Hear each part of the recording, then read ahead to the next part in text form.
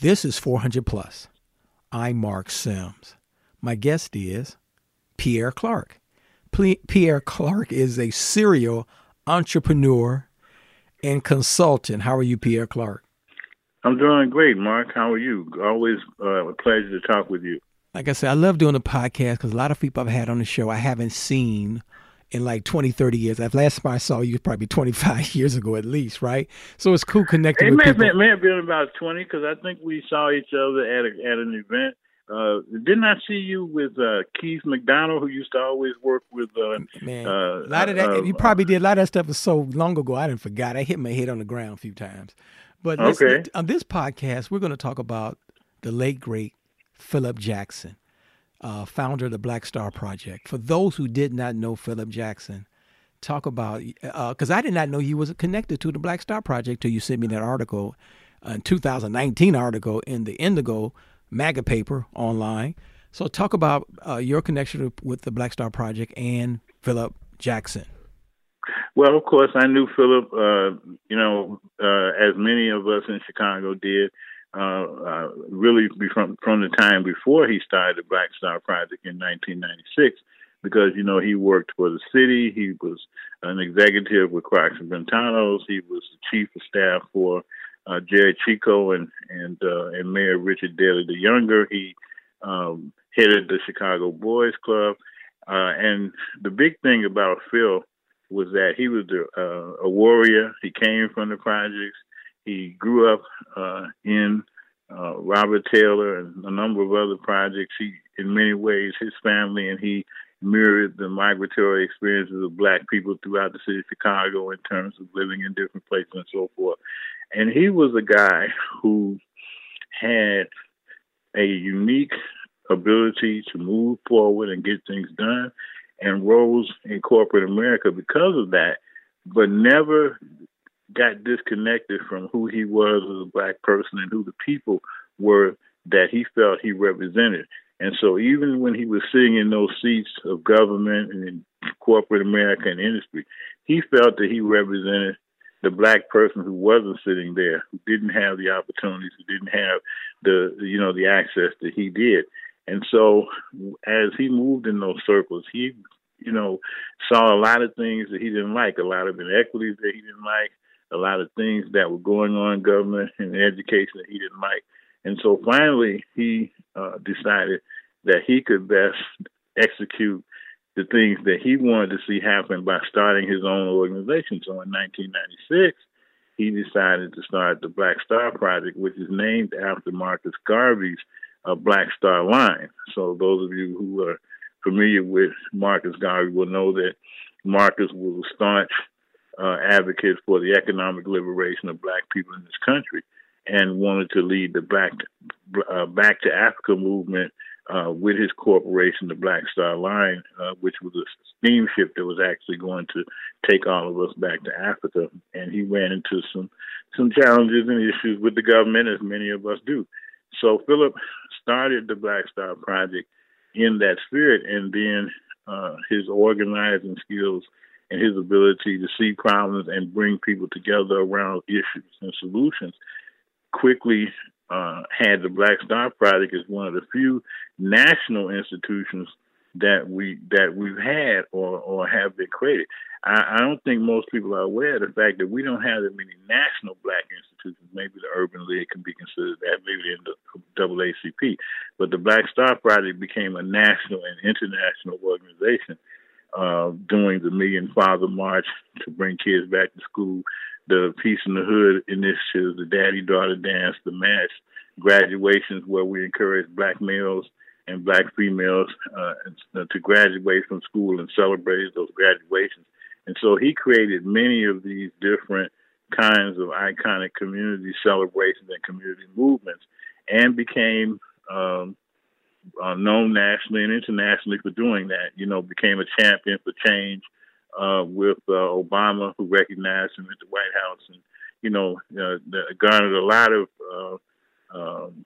accolades and praise and support of a broad cross section of individuals during the 25 or 23 years that he was in charge of the Black Star Project, because Unfortunately, he passed of cancer 2 years ago, but the Black Star Project continues under the leadership of his older sister, Gloria Jackson Smith, and a pretty good and pretty dedicated group of people who continue to believe in the spirit and the legacy of Philip Jackson, what he stood for with the Black Star Project, and continue to work to keep things moving and going and growing. And so I'm happy to say that I'm involved with that, with the newsletter and some of the other things that we're doing. So those of you who may be listening to this and wonder, what's happening with the Black Star Project, is it still going? What's happening? I can assure you that it's very much alive. We have a new website. We have a lot of things that we're bringing to the forefront. So please, if you're listening to this, we're here. Get involved. We'd love to have you. I was Pierre Clark. I was fortunate enough to talk, and I mean extremely fortunate enough to chit-chat with Philip Jackson about 3-4 times a year. And many years ago, a few times, I always asked Phil, man, you're in your 60s now, man. When are you going to pass the baton on? And I say that because some institutions will not last forever. We know that. And it's hard to keep an institution going long after the founder and leader has left us. And we have a lot of institutions now. We don't know. Of course, Black Chicago is in decline. And my focus, as I get older, and you, Pierre Clark, you said you're a little bit older than me, is that I don't care if it's only 100,000 black folks left in Chicago. There's only 100,000 black folks in Chicago in about 1919, as the report, on the internet says. If it's only 100,000 of us, is that black community vibrant? And are those black folks the vanguard of the history to remind people that we were here? And so are we thinking about that as organizations, succession plans, family succession plans? Are we thinking about legacy? Well, I hope we are. Again, certainly your question and your concern is very relevant. We lost a lot of leaders in the last 2-3 years. We've lost Kwame John Porter. We've lost Leon Finney. We've lost a number of community leaders. Greg Hinton from the corporate side, of course, Bob Lucas with Kenwood Oakland Community Organization, and the ones that we have remaining, such as Sakoni Karanja, Matty Butler, and some of those people are in their 80s or close to being in their 80s, and so is and Jesse Jackson is almost 80 with Push and the Rainbow Push Coalition. So it's a very relevant question to ask, and quite frankly, I'm not sure exactly what some of these groups are doing in terms of succession plan. As I mentioned, Gloria, who is Philip's older sister, has taken the reins and is doing very well, operating the Black Star Project and building on those legacies that Phil set up in those programs. But to put a point of exclamation on your concern, when Leon Finney died, everything that he had left and died with him. TWO, WCDC, the real estate, the church over on 41st Street, all of that is gone and left with him. Now, I know that at Push, I know that a couple of Jesse Jackson's sons are still very much involved with the Rainbow Push Coalition and Operation Push. But again, it's a legitimate question that we need to ask, especially as we move into a very critical period in terms of economics, in terms of culture, in terms of where we stand and where we are as a people within the first part of this 21st century, 2020 to 2030, to me, being the times that are going to be very critical to where we end up as we move toward 2040, when the population of the U.S. is supposed to shift to a majority of peoples of color. That's 2040 is supposed to be the year that happens. So I think that it's very critical that we look at how we build on the activities and the initiatives that have gone on before, and how we keep those going. I'm very concerned with that there's some young leadership coming up that I think will play an influential role. But I don't know if we have enough. I don't know if it's intentional enough. I don't know if you're aware of this Black Bench Chicago movement, which is supposed to be. Wait. What did you just say? How did you say that again? Black Bench Chicago. Bench. Bench. Bench. Not bench. No, not that. I know it sounded that way. I mean, no. Like something you sit on in the park bench, right? Right, park bench. That's right. Yeah, but it's called Black Bench Chicago. And have you heard of it? It's it's a group of younger African American leaders who are being trained as the next generation. It started by Jackie Grimshaw and Alex Sims, and then Jesse White. And Jesse White is Alex Sims, no relation. I know of her, but she's not. I don't think she could be a cousin. Right. I don't know. Yeah, I mean, I've heard of it, but let me cut you off by saying this. The hardest part is, like I said earlier as part of this podcast, maybe the other podcasts, because these things blend, is that we're funny about each other.